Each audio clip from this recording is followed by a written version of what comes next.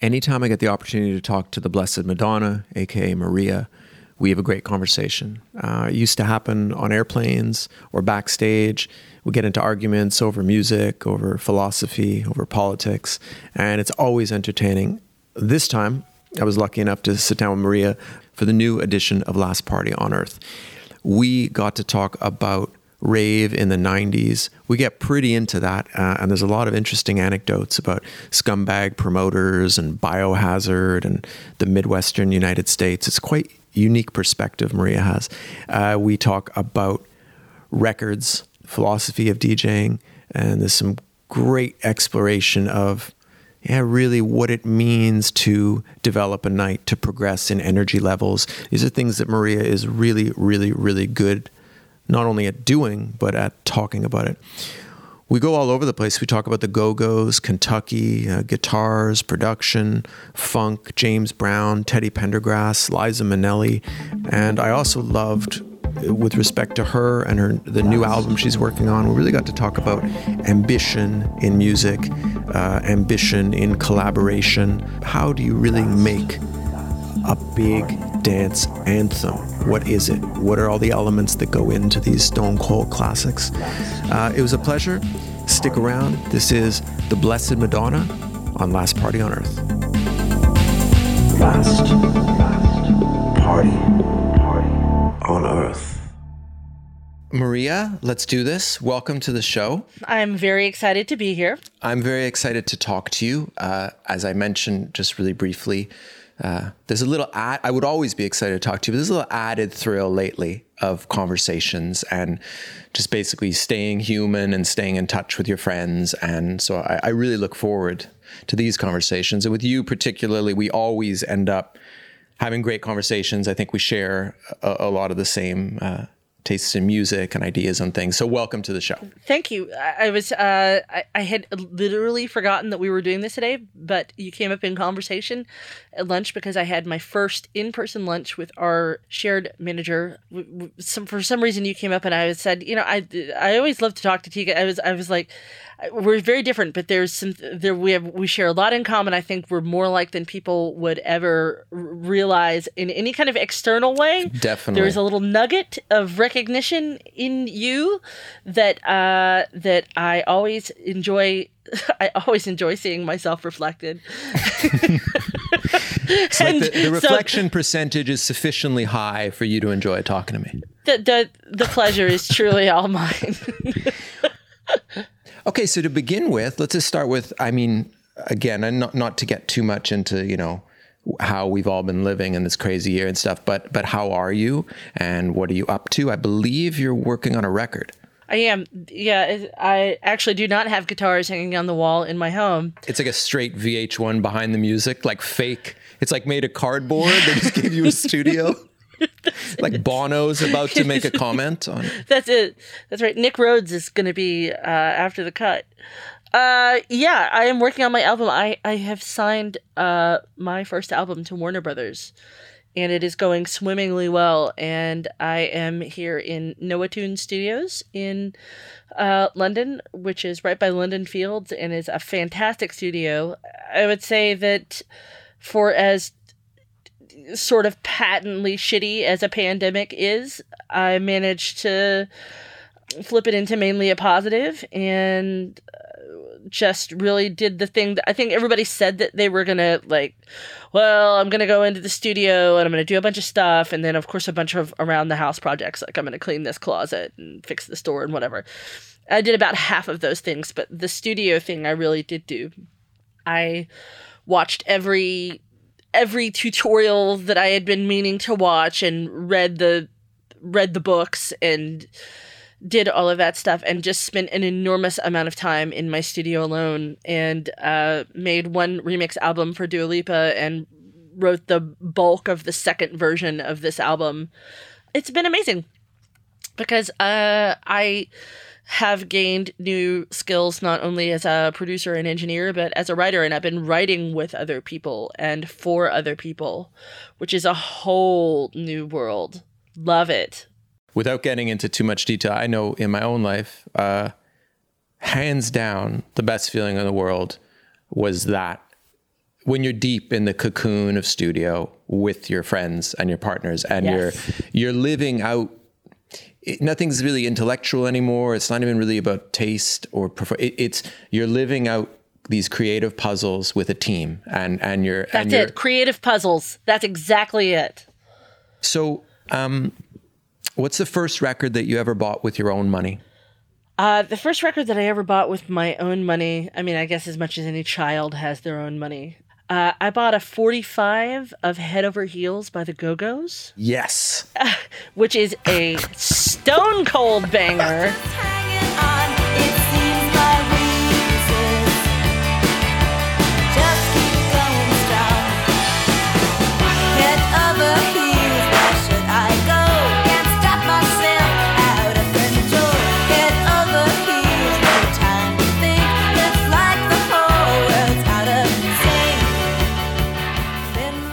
It is when it goes into that little break.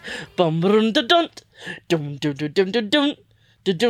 got this little sort of dance. It's a great record, and I loved them when I was little. And I mean, I think that one barely beats out Thriller. I think I got it right before Thriller, but they would have been contemporaneous with one another. I remember requesting Thriller. That I wanted it, and that's every kid ever in America. But it would have come from a store called Maloney's in Jackson, Kentucky, in eastern Kentucky, Appalachia. Did you went with your parents or friends? My grandparents, because I lived with them a lot of the time.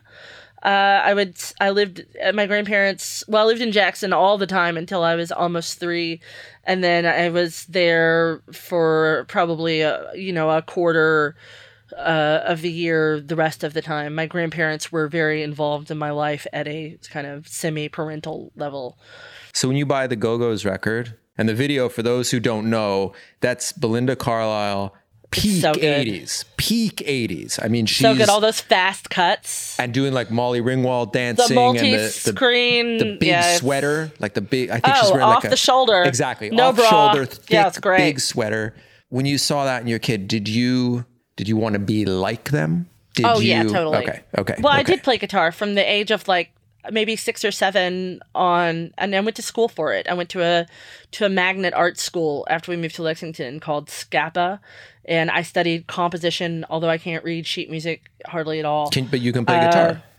Mm-hmm, oh, yeah. That's good. Not super well, but well enough. Well enough to write on? Like, would you? Probably not at this point, but I did at the time. There's one right behind you if you just want to. I could just like break out into like House of the Rising Sun or something, you know. I play not as well as my dad would have liked me to. He really, in his mind, that would have been my instrument, and I was given many guitars many times over the years, and never really loved it. But when I was about 6, I was given my first little synthesizer.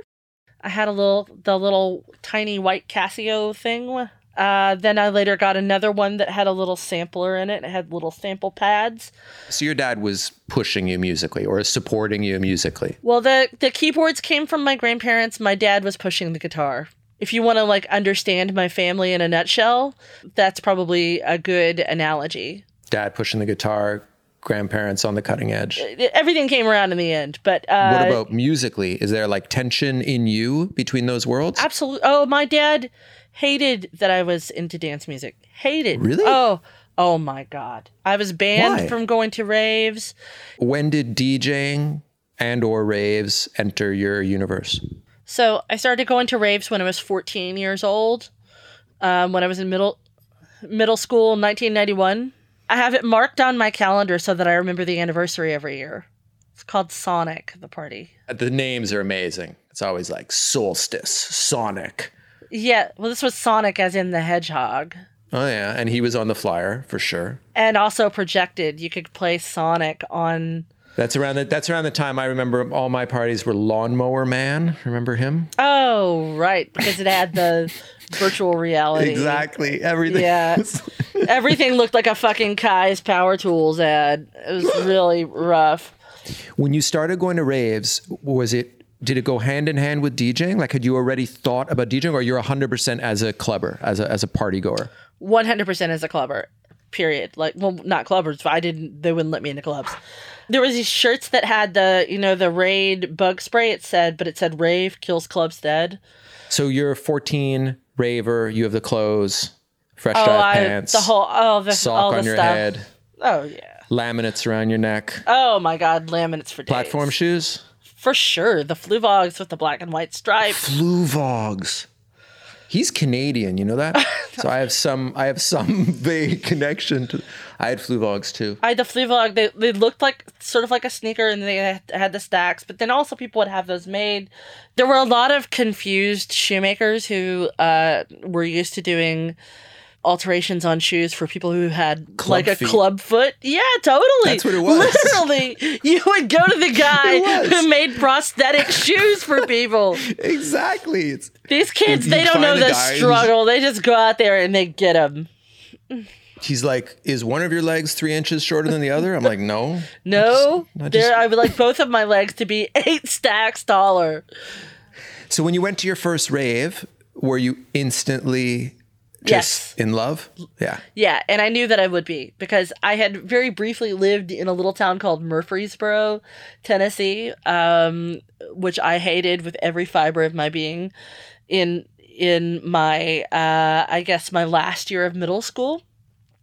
So badly that I begged to go move back to Lexington with my dad. My parents had split up. My dad was in Lexington, and my mom and my stepdad were in Murfreesboro. And so I went back to Kentucky. And, as you are a Midwest person, but Midwest doesn't even mean a region. This is something people don't understand. Midwest is a loose affiliation of cities going from Canada down to Tennessee. And, it's like Dayton, Louisville, Chicago, Milwaukee, Minnesota, Toronto, Nashville, Memphis, St. Louis, Cleveland. Like, it's this weird belt that has it's not even in the West. It's the Rust Belt. I always felt my contact with people and parties from there, I always thought were just freaks and cool and just weird, the best kind of weird. There's no question. The weirdest people, because, Well, okay, so in the beginning we talked about us having some core similarities and then some differences. So the rave experience, the real kind of Midwestern, and Montreal had a lot of similarities. That rave foundation, I think it's really similar, and it's not something I can talk about with everybody. We've already talked about that. But one thing I want to ask you is like the rave spirit, like a lot of what you felt probably when you were 14, the unity, the excitement, the scene. Like, it was the only time in my life I ever waved any kind of flag. It was the only time in my life where I ever felt like, okay, this is a part of a crew I believe in. Now, in my own life, by the time I got to be like a DJ or traveling or famous in any capacity, I had totally, I don't know why, ditched any sense of community. I was just at that point, just like, it's me and my ideas are. But with you, I feel like you, a lot of those, can we say plure? Is that like... Plure? That was such remember? No, I know. You just said that in the most... Oh, did I say it? You said it in the most Canadian way I've ever heard. What's the right way to say it? It was your nom de plume. That was great. P-L-U-R. So, like, a lot of those ideals, I see, like, you held on to them, or it seemed like you held on to them for a while, or integrated some of it into your shows, I'm just actually like that. This is the... Okay, you're just like that. Oh, totally. I'm like... I didn't mean it in like a... No. Like, I understand. As if it's a decision or a strategic thing. I guess it was more like in your own life, trace those rave ideals, how it interacted with your life and career. I was already in. I mean, I think a lot of it is just who I am as a person, and like, especially what my mom was like, or is like, and my grandparents. My mom's parents were educators, but also civil rights activists during Jim Crow. Okay. And my grandfather was a minister, and he had an integrated church, and he was eventually fired from his job for protesting Jim Crow laws in the late 50s, and beat up by the Klan, and not bad. He just got his butt kicked, like literally his ass physically kicked.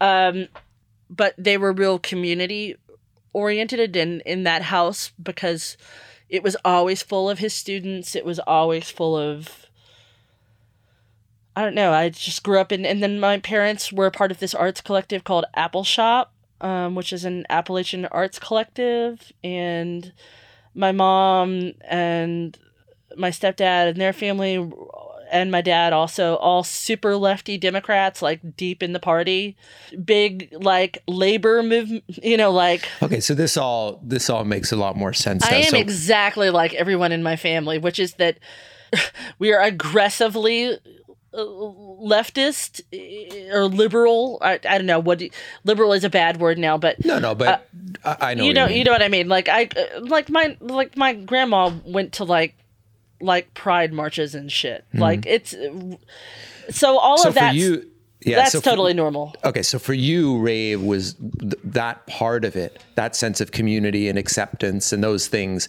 It just fit right into your upbringing and how you felt about things, and if anything, it just made complete sense. And also, I mean, to grow up as the kid of a musician, I mean, I was used to being in the van. Like I used to sell records for my dad at his shows. It was a real short hop to mixtapes. And my mom and my stepdad, they love dance music. So I am very much a product of my environment. That makes sense, because for me, peace, love, unity, that was just like a phase. And then I went back to being myself. Oh. I was like, yeah, that was awesome. But now I'm back to, no, I'm joking. So like, how much of that stuff do you think lives on? Like how much, like some of those feel, in the environments, like is it something that just is always there? Is it still really strong? There is a kind of once in a lifetime purity and optimism that happens at the beginning of musical scenes that is temporary and beautiful. And it will happen again in other places and in other even rebirths of electronic music.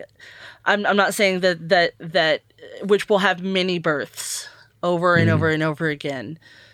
The rave scene from the late 80s, early 90s will never happen again. But some other version of it will happen. It's happening somewhere, and we're just old and cool, and we don't know it. Kids are built for hope, and look, I mean, maybe what that looks like is different now, because all of that sort of peace and sunshine and daisies, it was a nice feeling, but it wasn't realistic. Not because of the party goers, but necessarily. I mean, some people, but when I look back at, like I said, a lot of the people throwing those parties, some of the worst people I've ever known in my life were underground rave promoters who were in charge of all of this vibe and plur and whatever. Dodgiest. Very few of those people turned out to be good people. And I don't even mean that in a like everyone's flawed. I mean to say that there are a number of core rave promoters in the United States who are some of the worst people that I have ever met in my life. Scumbags. Period. And so... Oh, yeah, 100%. I think the kids today are... There were a lot of really dodgy people. Like that whole... It was... I remember that. I remember it being, crazy dodgy. Oh, my God. Loads of awful And to say nothing of just how young women, a.k.a. children... I was 14 when I started going to parties. It's crazy. And I had an adult boyfriend and nobody even blinked. And that was just like par for the course.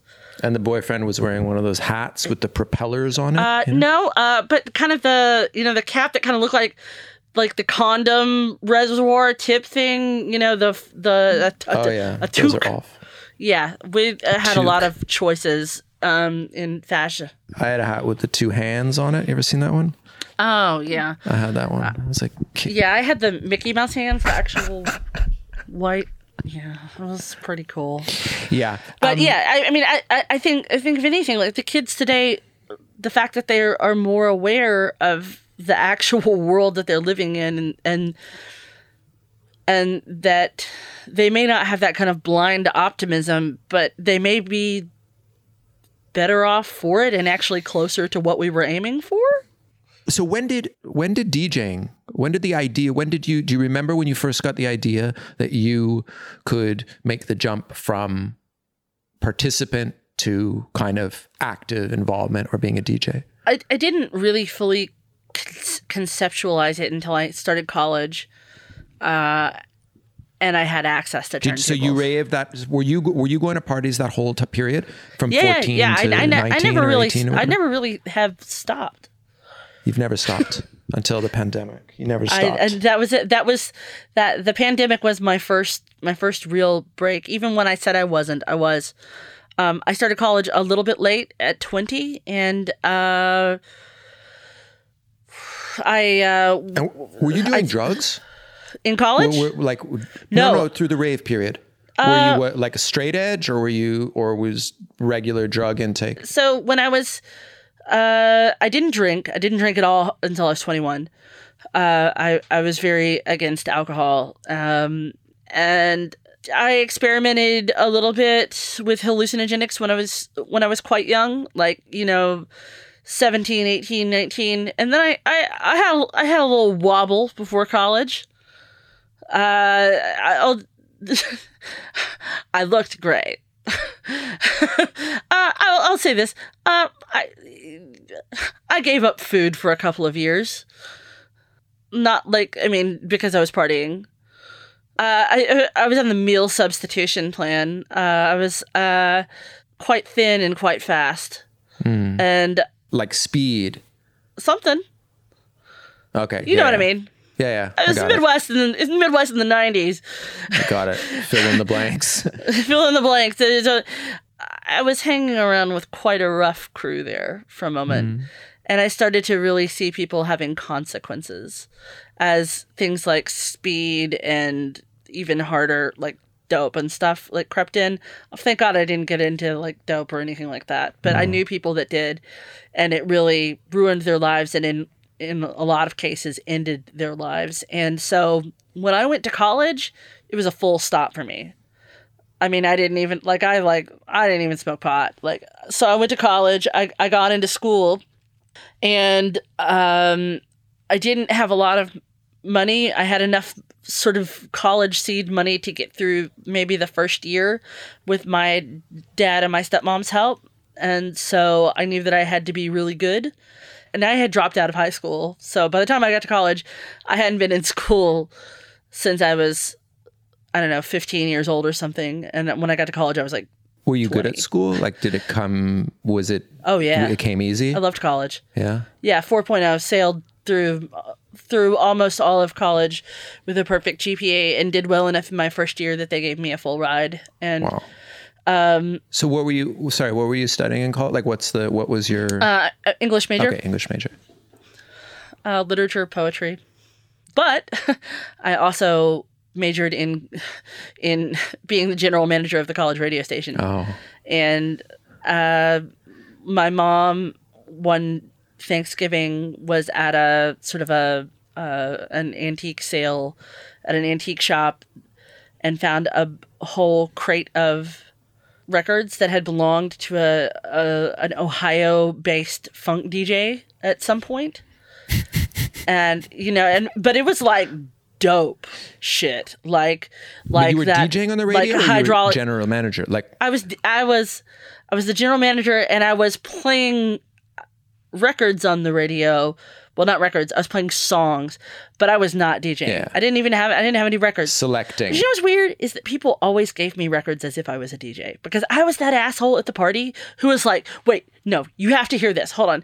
And I would be really pushy. Hey, so you're a DJ. Right. That's DJ. Right, but I didn't know that at the time, and I could not visualize myself in that position. But I mean, I always had these massive wallets of CDs and everything, and was very into like Roy Ayers and things like that.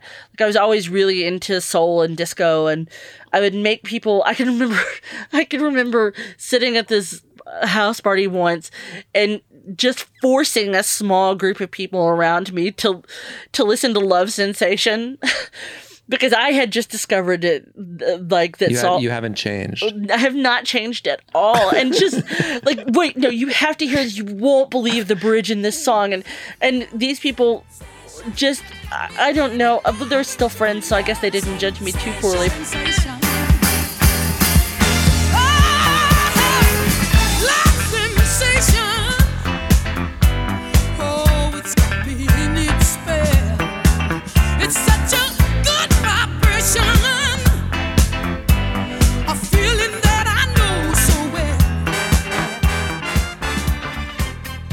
To make a very long story short, we found this crate of records that was sort of the Ark of the Covenant. And then it turned out that there were more records in a barn outside of Somerset, Kentucky, which is in the middle of nowhere. And we went and we bought all of them, hundreds. And amazing stuff in there, like Hydraulic Pump by P-Funk All-Stars, which later gets sampled on that Orlando Voren record. Which one? Pumping Bass Maneuvers? No, it's the one. It's called. Oh, it's Orlando Voren as Fix. Oh, Fix. Yeah. Was that on KMS? I think. Yeah, Flash. Flash. Yeah. The hard one. So real hard one. The funny thing is that, and then Dope Computer is on the other side. Oh, I played Dope Computer.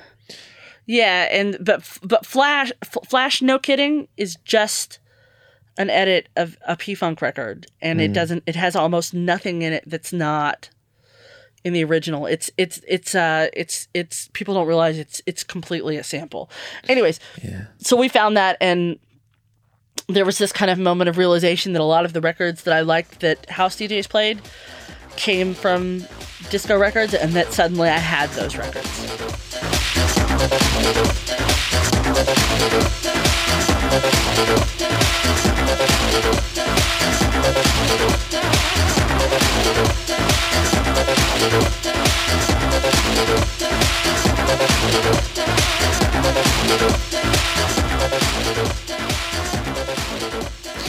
So do you remember your first gig? Yeah, it was called Bass Fetish. And the flyer was the cartridge from a turntable with a tongue coming out at it. Oh no! And then what was clearly insinuated to be a little rope of cum.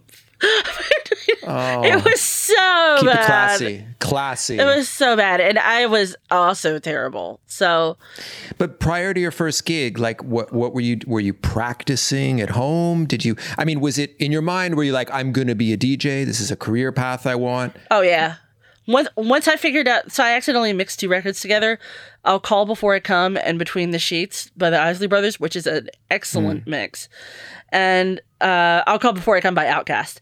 And once I realized that I did understand the mechanics of it, I started playing with all these things. Like I was like trying to mix Casanova Brown with something else.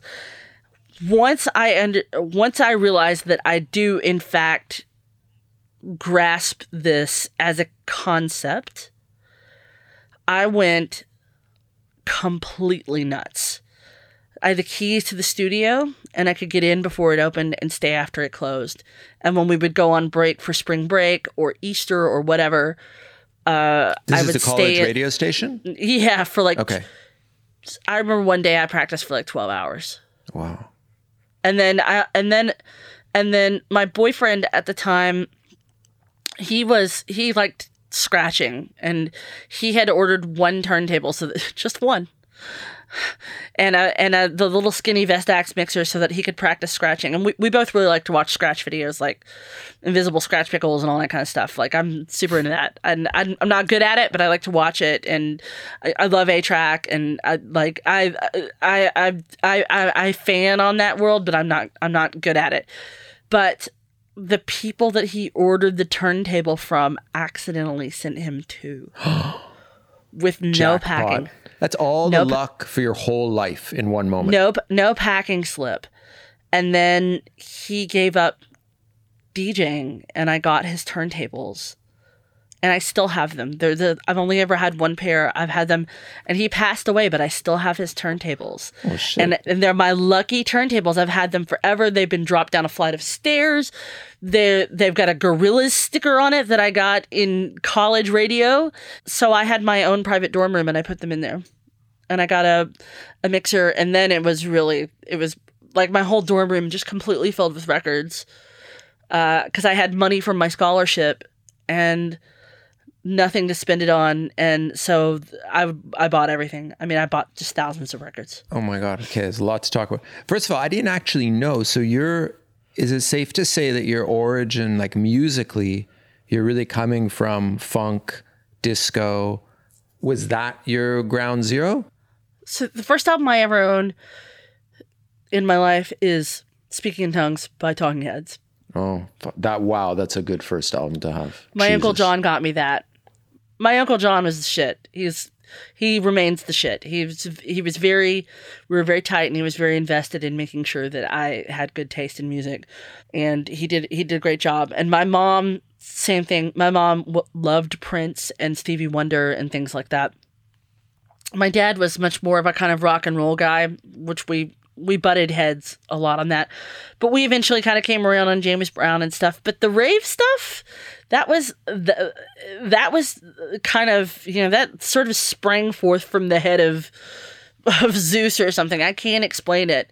So, I mean, before there was rave stuff, before that existed, I definitely was into it was always sort of funky, dance oriented, whatever, but it could go as far as Talking Heads and then to Stevie Wonder and whatever. Like, it was all over that. And I loved New Wave, and I loved Michael Jackson, and I loved it, but it was always very dancey, always, even as a kid. And then when there was sort of the pop surge of dance music around 88, 89, 90. I got super into like Information Society, Black Box, all of that. I listened to Information Society like this week. Oh, they're extremely dope. And I loved all of that. I loved all of that stuff. And so I can't say anything other than that. There really is no starting point for me other than that I loved things that made you want to dance. Which record made you want to make your own record? Undoubtedly, Metro Area Mura, which I hold to be a singular and perfect record. I could have answered that for almost every question that you showed me, and I probably have mentioned it in interviews enough time that those guys for sure think I'm creepy. Well, it's a killer record. There's no question. Perfect. Well, don't. Not in this house. Well, no. Well, just for this. Well, just look. Obviously, you're talking about taste. I remember I owned my record store when the record came out. It was a massive record. Everyone loved it. It was across the board. I love the drums. I love the feel. I love everything. Drums are sampled. Probably. Yeah, they must be. No, there's not so probably. They're sampled from Stars on 45, that crazy disco Megamix record. Oh, I don't know it. You're going to be surprised when you listen to it. For me, it's just, for me, when it goes to the, boop, boop, boop, boop, like, there's a, yeah, it's like kind of soft, you know? Like I don't Come on, dude. Sorry, let's just skip it. Come on, let's skip it. It's what makes the world go round. It's what makes I played that at the first rave that came back here at the NHS test thing in Liverpool, and I'm not kidding you. And at that point, I was so far past trying to figure out what would be a good thing to play or whatever, blah blah blah. Like I was I was like, what would I like to hear very loud? And I'm just going to completely enforce my will on all these punters and see what happens. I'm not kidding you. When I played Mura, a mosh pit broke out.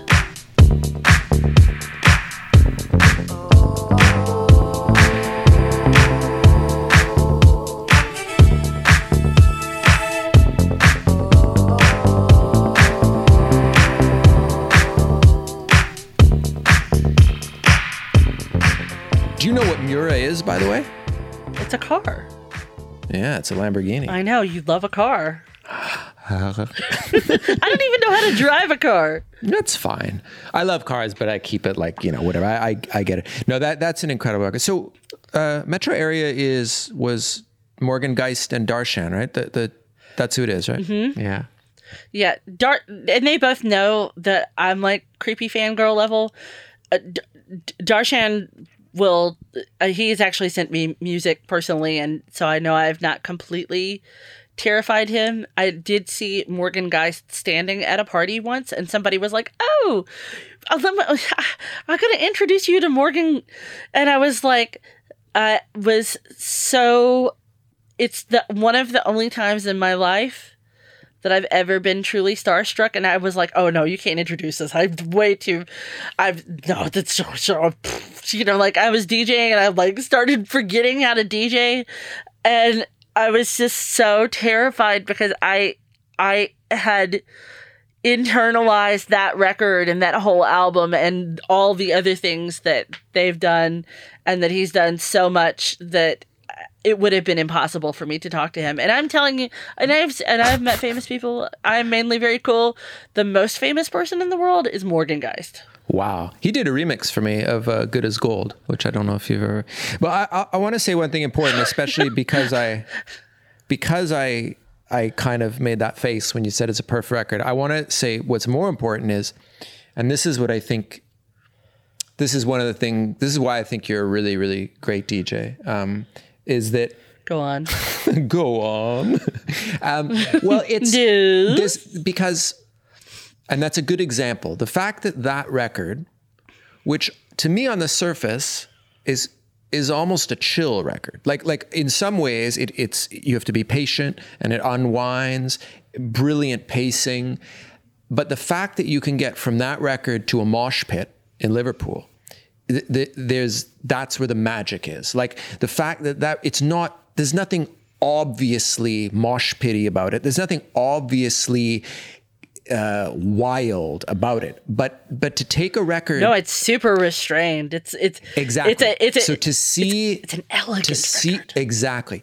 But the magic power of a great DJ, and you have it, is to see the wildness in the restraint. Is to imagine no, that this tension coiled up here at the right time in the right place is going to produce something wild. You know.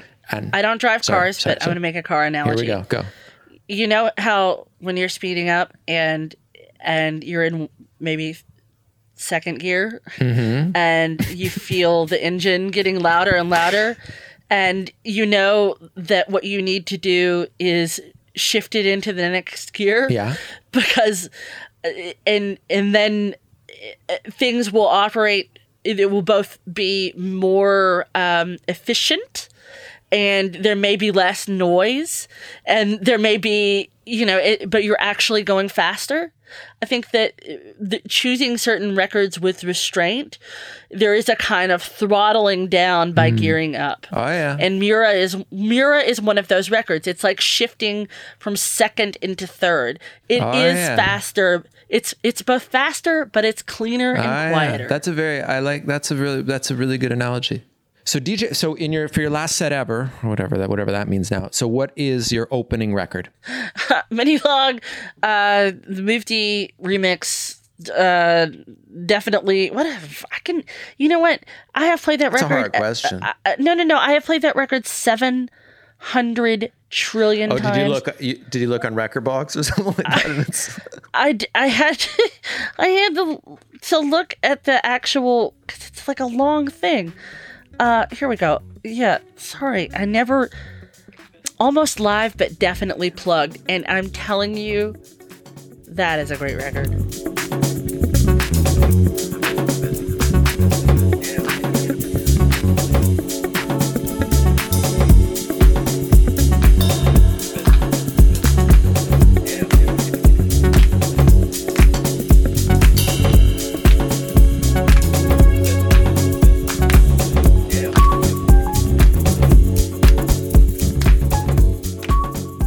I didn't know the record, and I heard it when I saw your list. I listened quickly. It sounds great.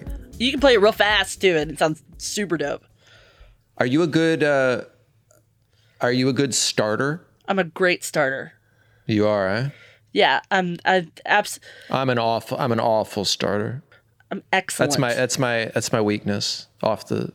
When the gun goes, I'm like, I wasn't any good, and then I saw Mr. Scruff open to close once at Smart Bar, and I was like, oh, I see how he did it. He treated it like a living room for the first hour, and I used to hate to open, but then I saw him do that, and then I started opening Panorama Bar occasionally, and I always loved that on Friday nights because people kind of come in the side next to where the DJ booth is, and when I started thinking about it as like it's your living room and you're welcoming people to a party, that really helped. And then there's a moment when it becomes the other thing. But even in like a 2-hour festival set or like a 90-minute set, are you able to still look at it that way? Yeah.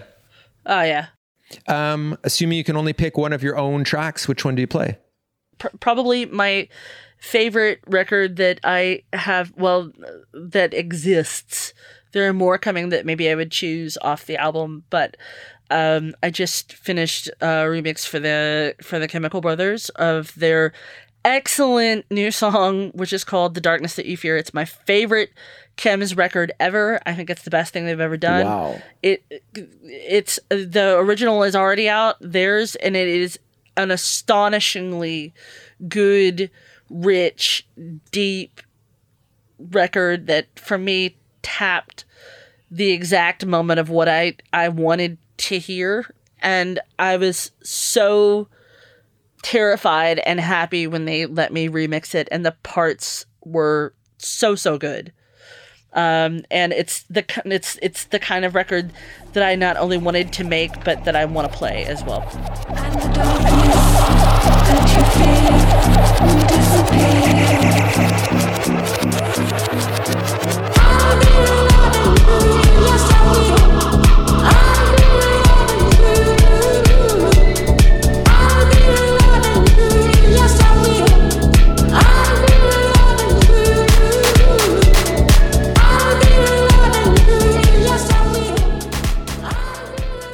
So what is your peak time selection?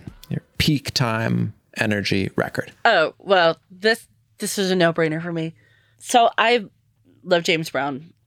What I've chosen is I'm Satisfied by James Brown, and there's several great versions of it. Yes. There's a 12-inch version that is very long and very good, and there are just a couple of left turns in that record that blow my mind. And I have a real memory of the first time I ever played it at a party. And it was this real banging house party. And a friend of mine danced past me and was like, I am definitely satisfied. And just, it's not a James Brown record that everybody knows.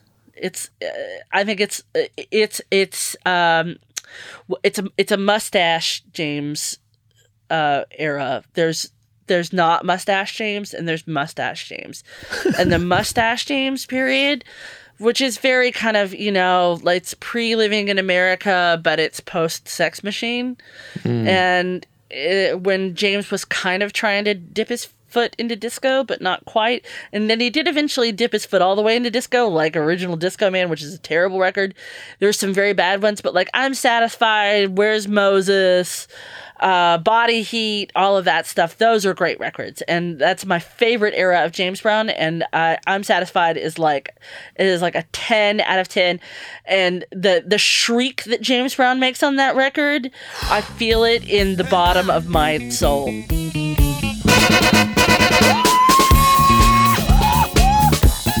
I'm satisfied. The way I'm doing, I'm just so satisfied. I'm satisfied. I'm satisfied. Yeah. It might be my favorite choice. I've done these podcasts with like 30 people now. It might be the single most excited I ever was to see something written as an answer.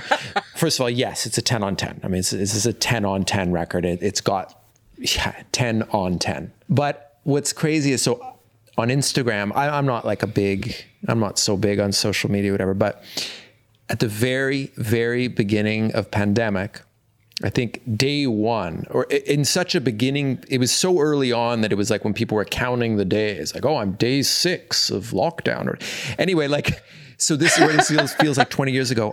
It was my first day of quarantine, and it was pretty like kind of trippy, you know, the whole world's falling apart and everything's changing and this weird kind of a lot of strange stuff going on.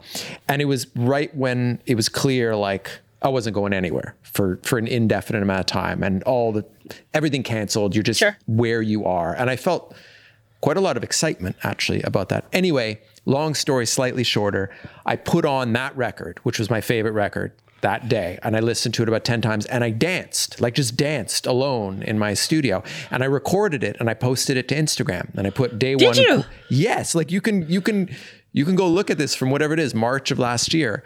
And I remember the little dancing period, but somehow that escaped my memory. Well, it is there, and it is me dancing to I'm Satisfied, of every record I had to dance to.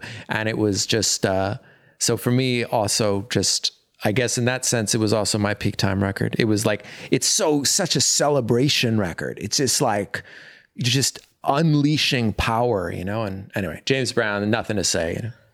It's those little stabs and it's like, oh my God, every time. That whole period, that's a great period where James hasn't fully slid into trying to be on the disco trend, but he's kind of kicking it up a notch and getting in the zone. Mustache James. Highly underrated period of time for him. Highly underrated. The next question I had was... It's a record that makes you jealous because it's so good. What did I answer? You answered Digital Underground. Oh, yeah. Sons of the P. Sons of the P. I thought it was a strange answer, but anyway. Oh, it's not. It's not a strange answer. Have you listened to it? Go on. I have. Okay. First off, the story behind it is incredible. Okay. So at this point, George Clinton is like, he's in the shit. Like deep. This is late 80s George Clinton. They said when he came into the studio that he looked like he'd been living under a bridge. Okay. He could not be satisfied. No. At that point. But that they had, like so many other people, kind of seen themselves as being in this lineage. Right. That starts with James Brown. Is the P Parliament in this? Yes. Okay. I had no idea. Some say we're the sons of a prophet. They say, hey. Some say we're the sons of a preacher. But most of all, we need the funk. Got to have the funk. We are the sons of the beat. So the lineage starts with James Brown. James identifies the concept of the one. He gives it to Bootsy. Bootsy leaves James and goes to link up with George Clinton, and they make Parliament Funkadelic, and gives George Clinton the concept of the one, which is that the emphasis in funk is always on the one. You may go bum bum bum bum bum dun dun dun, bum bum bum bum bum dum bum bum. One back, boom. You hit it really hard. I'm satisfied. Great example. There is a record that is so deeply on the one, the one has been shattered into infinite pieces. That record is so on the one that is the secret. That is the code to funk, is that you can start out bum bum bum bum da da da bum back. So they, in turn, Digital Underground, see themselves as being in that lineage. They're the sons of the P. And there are lots of people who... I think of it almost like a cult. Like the cult of the one. People who get obsessed with this concept. And you see it all over the place. Like Roger and Zapp, whatever. Like, there is this kind of... almost like a spiritual math. That once you learn it... about how funk works and what makes funk rhythmically different than other things, and where it comes from and how it gets passed from person to person, that you sort of enter that cult. It's almost like a numerological musical cult. So Sons of the P, that was their whole thing, right? Shakji, all of them, they're obsessed with the one. He's the guy who wears the nose, right? Yeah. That's his alter ego. Okay, yeah. Shakji is just the guy. Okay. And then there's the Humpty character. Sorry, Humpty. Yeah. Humpty is just a character that... Yeah, I don't think I ever really got past Humpty. Oh, well, you should. Because Digital Underground is literally one of the most important... Like, they're so essential. So they make this album, Sons of the P, which is a brilliant album from nose to tail. And they get George Clinton out of wherever he is, whatever he's doing post-Atomic Dog, nothing good, and get him into the studio. And he does that long intro that's him speaking on it, you know. And he says, the line that just kills me, he says, "So you've come from a long ways to go." That demolishes me. Like, just that concept of traveling from a faraway place to come to this thing. And the whole song, Sons of the P, you keep hearing that most of all the funk, you know, like it's all this sort of, and the whole thing just moves like a round. And there are all these little sort of spinning, repeated verses that come back around to each other, and also just the amazing production, the panning. It's like 9 minutes long. Yeah. I could listen to it over and over and over again because it has all of that stuff in it, and there's a whole section of rap at that point that falls under sort of like P-Funk 2.0. You could say Public Enemy, Digital Underground, even NWA, X-Clan, like a lot of that real hardcore, like Black Power rap. What is a record that has actually brought you to tears? Well, what did I answer originally? It was Gloria Ann Taylor. Oh, yes. Truly, I have cried to that record. Okay, that's what I want. I want the real, you know. Gloria Ann Taylor, Love is a Hurtin' Thing. So I listened to that one this morning. It's nice. It's pretty good. It's a good record. Good record. For a while, I think it was the most expensive record on Discogs. Oh, really? Which was, I was just curious because... That's why you cried? Like, I would have. Damn. I caught it on the reissue. I was just curious. I was like, what's the most expensive soul record on here? I don't remember exactly how it was ranked, but, you know, some ridiculous sum of money before the reissue came out. And I was just so astonished by how good it is. Because usually the things that kind of get hyped up on Discogs, it's kind of like... Oh, that's how you actually found the record? Yeah, I was just curious. Price somebody ranking? had listed one of my records for $5,000. So I wanted to see what other trash was out there that people were putting enormous price tags on, and most of it was trash, or it was like, oh, there's a Nirvana bootleg where Kurt farts or something. You know, it's like that kind of thing. Or there was a misprint on Eleanor Rigby, or whoever gives a shit about that kind of thing, which is fine. Whatever.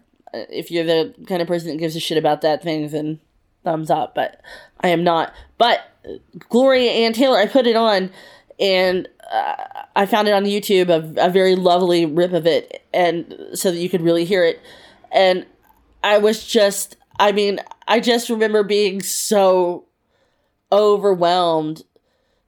There's this part where she's like, I want you to know that I know. And she's just howling.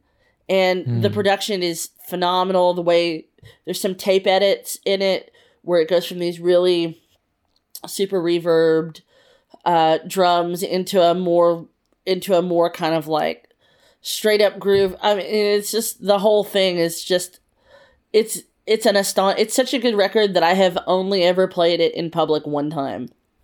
Oh, I like those. They're like too good for the public. You can't just play that. Oh no, God no.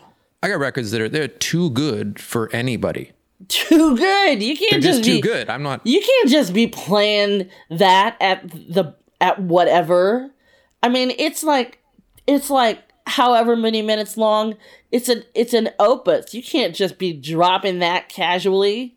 No. That's not, and you can't sample it either. Oh God, no. I mean, you could if you're like a psycho. You could if you're a fucking asshole. I mean, there. You know what? And there are great records that I like those people. I like those people just like find the best record ever and sample it. Oh, I mean, I am that asshole. So I totally understand. I get it. But that's one that even I would not like begin to consider sampling. For every single thrill, there's another heartbreak. Road is rough, going is tough. Yes, love is a hurting thing. Oh, love is a hurting thing. When I'm in your arms, I'm a queen on a throne. Pick your closing record. This is the last record you're ever going to play, Maria. Ever. I promise. Did I say Don't Leave Me This Way? Yes, you did. Oh! That's so good. Yeah, it's a solid choice. It's a solid choice. I listened to it this morning, like just to get in the mood, and yeah.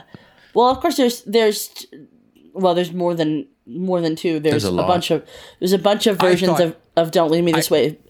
I got to say that, and this says more about me than anything else, but I totally thought the Communards was the original. Like growing up, like I just thought, I'm like, fuck, they did it again. Jimmy Somerville, he's the best. Like that was my original. I think it says a lot about where my.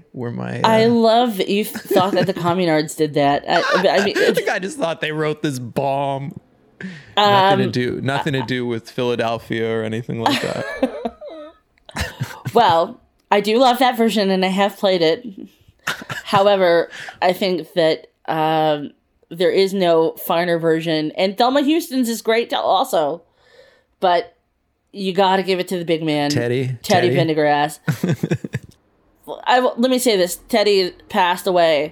He is still the finest man ever to walk the face of this earth. Have you ever watched a concert of him? I did actually. There's a really not live, but I did get into it for a while. I watched some documentaries and stuff. Oh yeah, there's that great Teddy Pendergrass documentary. It's fantastic. I think it's just called Teddy. I think I saw. That's the one I saw. Yeah. Oh, it's great. I mean, that whole white tank top era of Teddy Pendergrass. Yeah. I remember just thinking it was one of those times you watch a documentary. You're like, it's like that is full on man. Teddy Pendergrass, 1976. Can make a good dog break his leash. I mean, it's something awesome. else. It's awesome. So, as a closing record, Don't Leave Me This Way.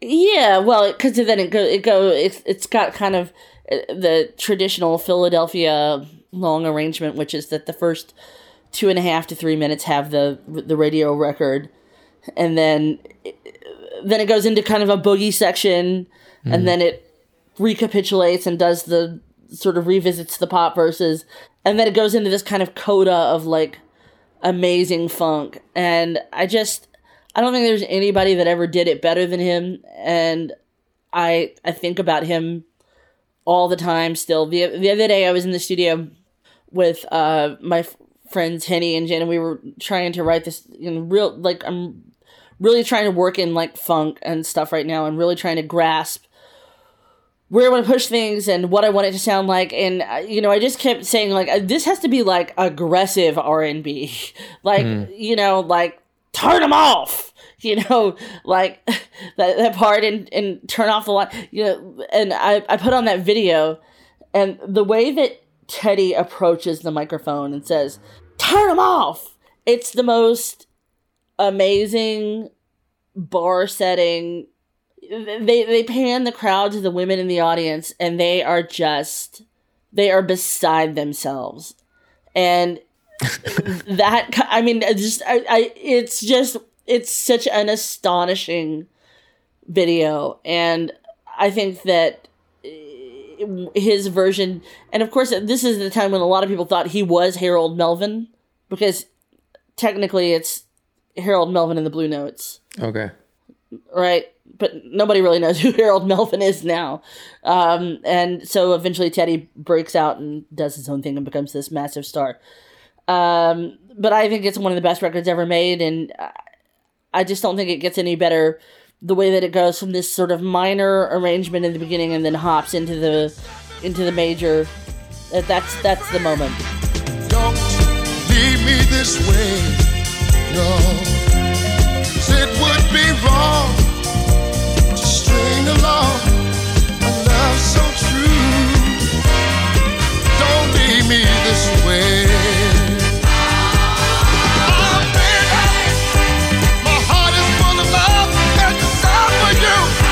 Now come on, girl, and do what you gotta do. It's gonna be a star.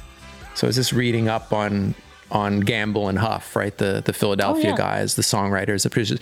They wrote or produced 175 gold or platinum records. I was just like, that. And they didn't have to tour. But just every single thing about that is just the coolest thing ever. Anyway. Oh, they're the baddest ever. Yeah, that is just the baddest ever. Exactly. Like we all have our little ways of ranking how everyone's doing, but that is just, anyway. That's the baddest ever. The baddest ever. I want to ask you just quickly about like production. When you hold a record like that in your mind as an ideal or whatever, and then you're making your record, that's tough. You're talking about a level of performance, a human level. The bar is really high. It's not quite the same as, if I'm like, shit, I want to make a Cabaret Voltaire record, I can kind of see it, even something like a Kraftwerk, there's cheats to get closer. I'm not talking about copying it, but emulating it. Something like Teddy Pendergrass and, these, like a Philadelphia classic like that. It's kind of daunting, like, Watch me. Okay. Oh, wow. Whoa. Okay, good.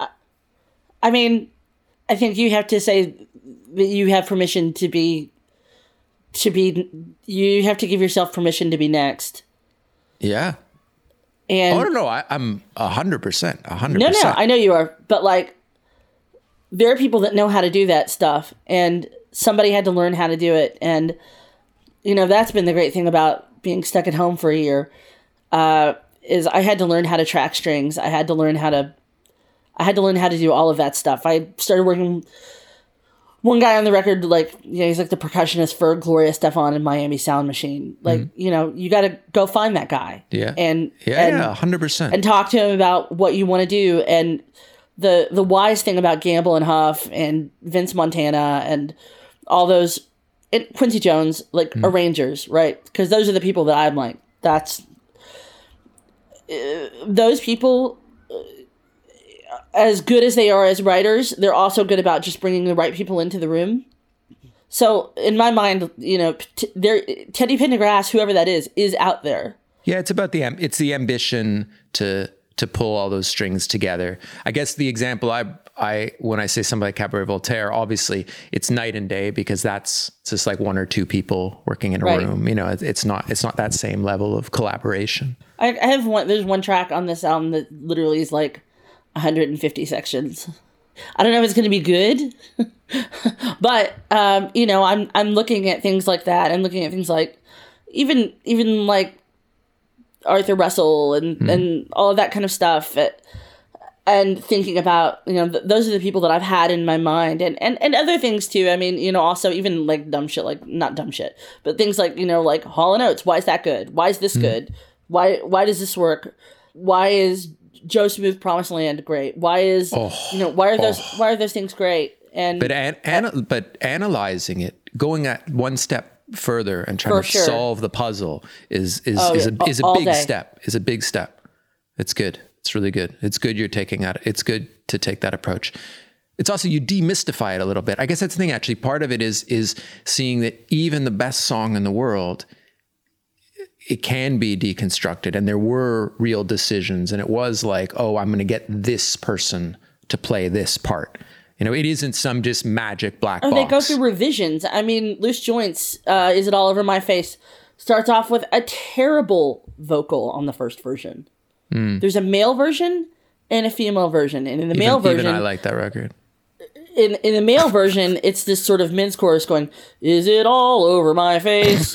You've got me love dancing. Is it all over my face? You've got me love dancing." They're like, it's a wrap. We got it, guys. It's terrible. It's like the worst thing. And then Larry Levan steps in. You get the new vocal, which is the woman, which becomes this iconic, perfect record. You have to both be egotistical enough to say that I'm capable of making a record that will go into the pantheon, that will go into the canon, and humble enough to understand that you're not going to be the only person involved with it. Okay, so you're the actual party here. I don't think you actually gave me answers to this. You could do it on the fly, maybe. Okay. So this is your actual party. Imagine it's the last one ever. Who opens for you? Who's somebody you trust as an opening DJ, or someone you really enjoy? Who sets the stage? Mike Servito. Okay. Yeah, Mike's dope. It's the guy. I only saw him play. I've only seen him play once. I remember he is one of those guys. The best thing I can say about a DJ is when I see a DJ and it makes me kind of happy, I'm a DJ. Yeah, Mike is a DJ's DJ. Like he does do some production, but it's not like his primary directive. Mike is like born to mix. Yeah, exactly. Yeah, you come away from it feeling like, I'm kind of proud to be part of this, And he understands techno, he understands disco, he understands house. He's a brilliant technician. He's funny, he's cunty, he's great energy. He never lets the pot boil over in a way that isn't good. He always kind of keeps it at this like powerful low boil. Yeah, I like that. I love Mike. I think Mike's one of the best. Who, if I give you 3 VIP passes, right, to your last party ever, you can invite 3 people, alive or dead. They hang out with you. Sylvester. Okay. Yes. Liza Minnelli. Okay. And my dad. Great choices. That's sweet. I love Liza Minnelli. I'm crazy about her. Did you ever hear that Pet Shop Boys album she did? No. Pet Shop Boys made an album for Liza Minnelli. Oh, no, I didn't even know that. It's fucking great. Really? Yeah. Is Liza Minnelli Judy Garland's daughter? Yes. Yes, right? I love Judy Garland. Oh, well, Liza's the disco version of Judy Garland. Oh, yeah, Liza's a big disco queen. I kind of forgot. Yeah, she was Halston's best friend, regular at Studio 54. The aftermath of your party. Who plays the after party? I mean, if that could also be Mike Servito, unless there's someone that you have. Oh, I want to play the after party.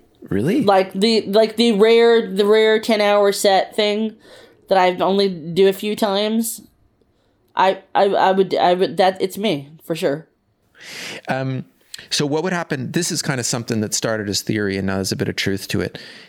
If it was really, really all over with DJing and music and performing, music as well, what would you do? Like all music. Yeah, you're not making music. You're not performing music. There's no music. I would go work for the Democratic Party. Oh, really? Like what? Like a speechwriter or a lawyer or something.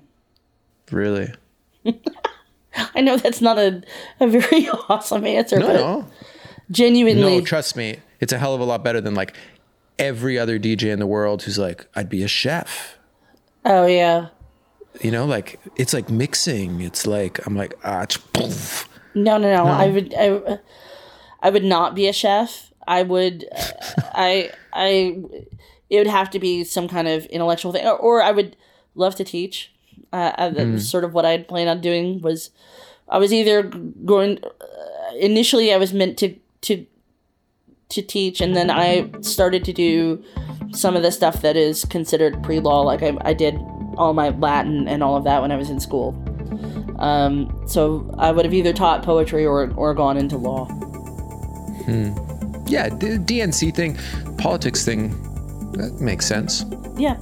Okay, Maria, I guess that's it. Thank you very much. Thank you, my dear. Have a nice trip to the country. That's it, baby. Last party on Earth. Did you enjoy that? Do you want more of that? Well, I just so happen to have a solution.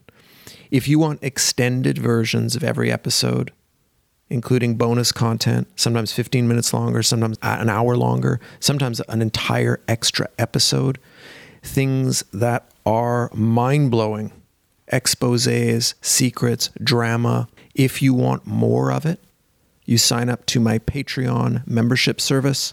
It is called Club Sexor. You go to www.patreon.com and you simply get more of what you already love. Extended, bonus, exclusive versions of Last Party on Earth. That's it. Enjoy.